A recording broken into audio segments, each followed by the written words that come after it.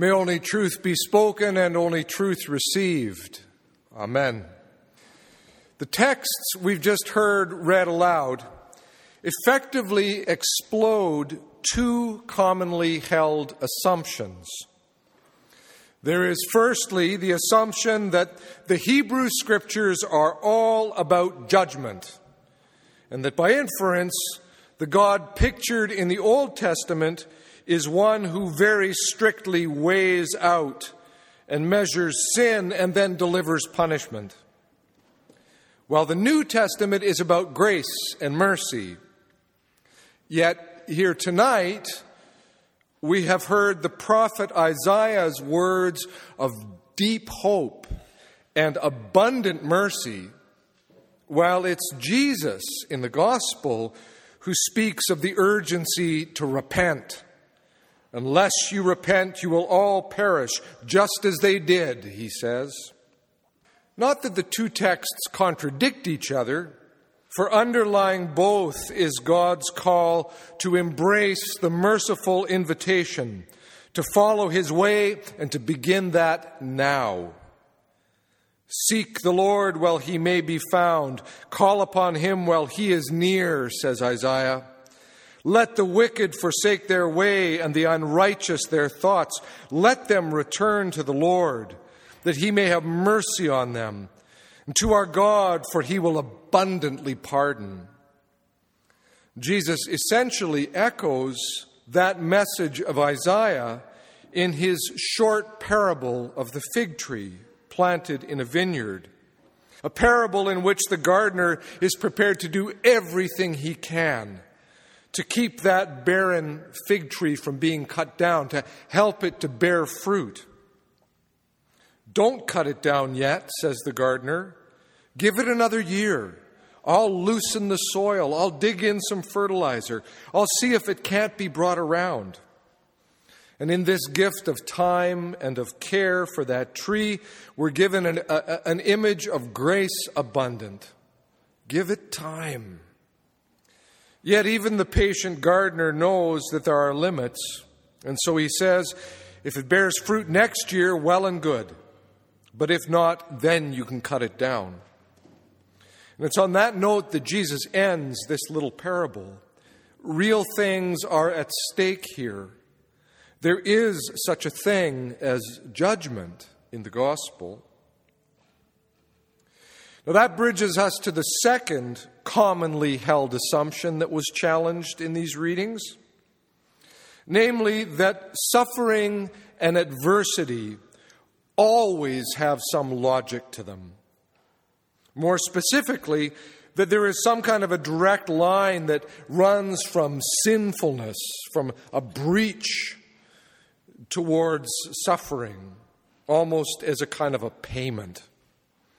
If you're sick, or you've lost your job, if you're living with depression, or if a strong wind has blown down a tree and it's coming through your living room window, you must have done something to deserve it. That's a common assumption. There is a divine order, a rationale for everything.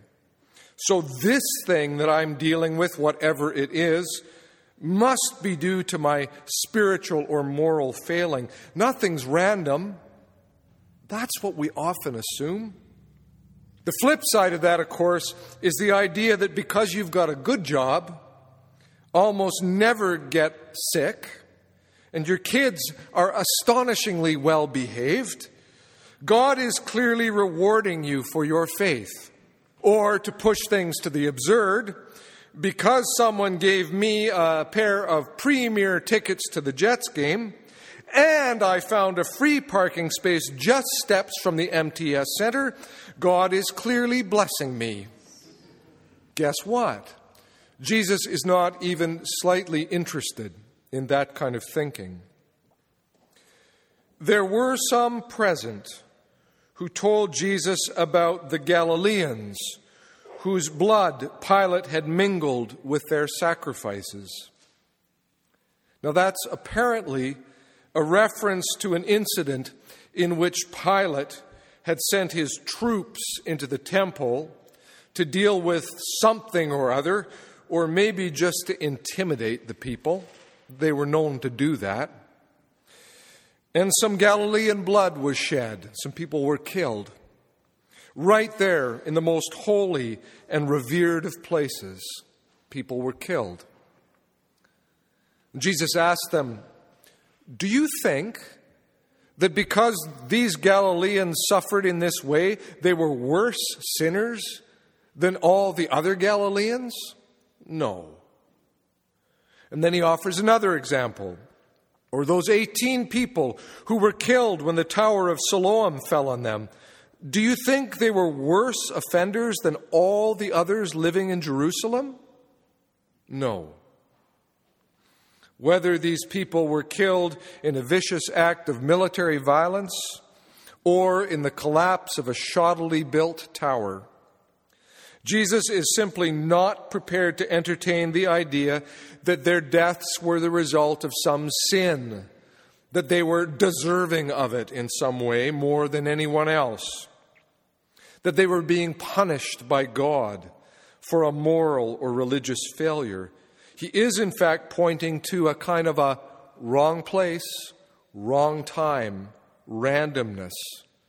And that kind of wrong place, wrong time, random, so often characterizes tragedy, doesn't it? Not that we should hear this as being a thinly defeatist view of the world, in which all of us are merely potential victims of randomness, with no real freedom, no choices to be made. We do have real freedom.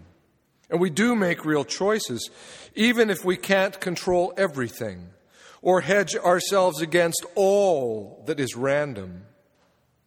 The person who has great health is also probably making all kinds of decisions about how they're living. The person who has a job they love has made all kinds of decisions about their education, about their vocation, about their priorities that have led them there. But to push things a bit, the person who found the great parking space at the hockey game has probably gone downtown 2 hours early. For people living with real adversity, and I know there are people here, I know your stories, you still continue to make all kinds of decisions about how to live with that adversity, how to find freedom from it and through it. The person who might be struggling with depression, for instance, can still make choices about taking medication, about eating well, about making sure they don't just hide away in their apartment and isolate, about reaching out for support when the nights get really long and really hard. Not that any of that is quick fix. The adversity is still there, but there's still choices. There's still freedom.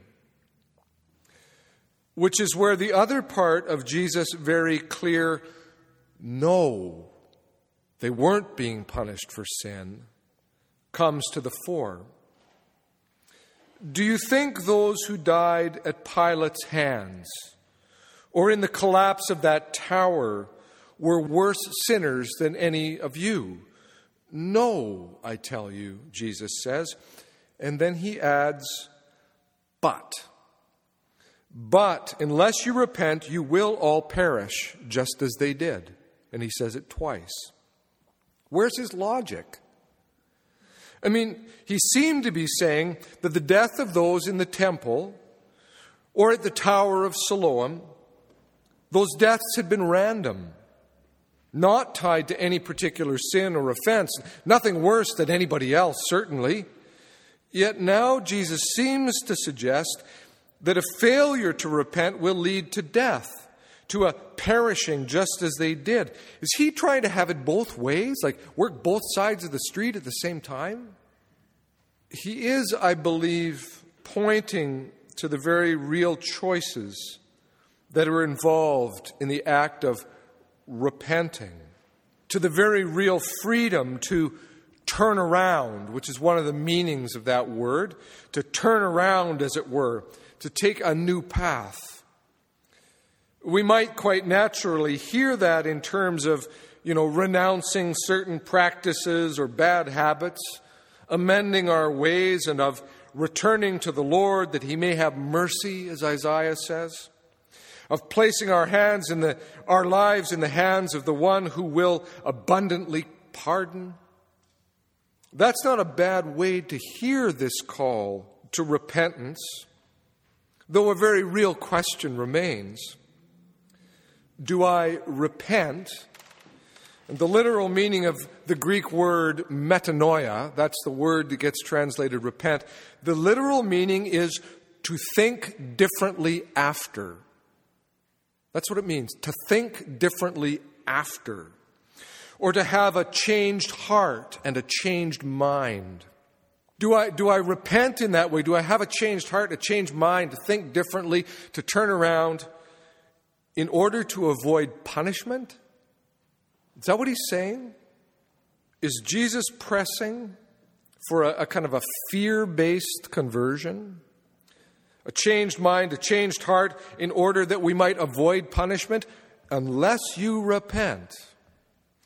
Here I find some of the reflections of Bishop N.T. Wright to be truly illuminating. What does repent mean in this context? Bishop Wright asks. And by context, he's pointing to the politically charged climate of Jerusalem, of Jesus' day, a context in which many were working toward revolution as that which would free them from the tyrannies of the Roman Empire. What does he mean by repent in that context? Not simply give up your private sins, Bishop Wright says. Rather, turn from your headlong flight away from God's mercy, from your quest for your own national salvation by rebellion against Rome. Again, not simply give up your private sins, though that might be important. Rather, turn from your headlong flight away from God's mercy, from your quest for your own national salvation by rebellion against Rome. Unless you give it up, Roman swords and falling stonework will be your lot, not as arbitrary punishment from a vengeful God, but as the direct result of the way you have freely chosen, following your own thoughts rather than God's thoughts, not as punishment, but as consequence. That's how it's going to unfold. In other words, Jesus seems to be saying, keep choosing that path you're on, and it will all come crashing down. That's the way the military and political machine is working in our day, he says to them. Change your hearts and minds and follow God. God whose ways are higher than your ways, whose thoughts are higher than your thoughts, not out of fear, but because it's true. And it is pressing. It is pressing. Even the patient gardener in the parable has but a year to get that fig tree to bear fruit. Well, if you think about it in those terms, that he's speaking to a very particular situation, then it's really interesting to see what follows. We only read to the end of this little parable. But right after that, there is first a healing story. So one of those great stories of hope and restoration for somebody who has no hope. And then there are two little parables. The parable of the mustard seed and of the yeast or the leaven buried in the dough. Both of those two little parables speak of the nature of Jesus' kingdom and of God's reign. It looks insignificant, like a mustard seed, like a little pinch of yeast in the dough.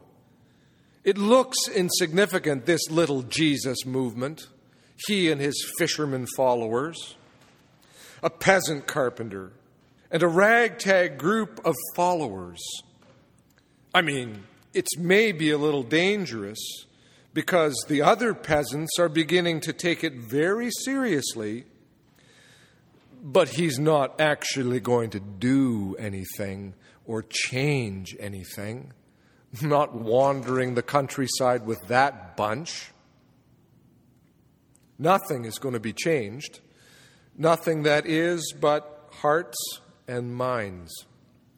And in God's way, changed minds and changed hearts are like yeast hidden in the dough, or like the tiny mustard seed dropped into the soil, almost hidden.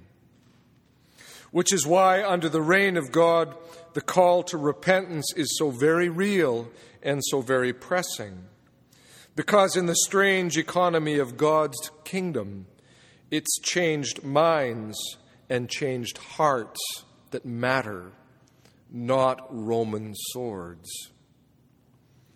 In this season of Lent, we are called again to look deep inside ourselves at the changes needed in our own minds and our own hearts, and to trust that in God's strange economy, those changes can do great things, not only inwardly, but beyond.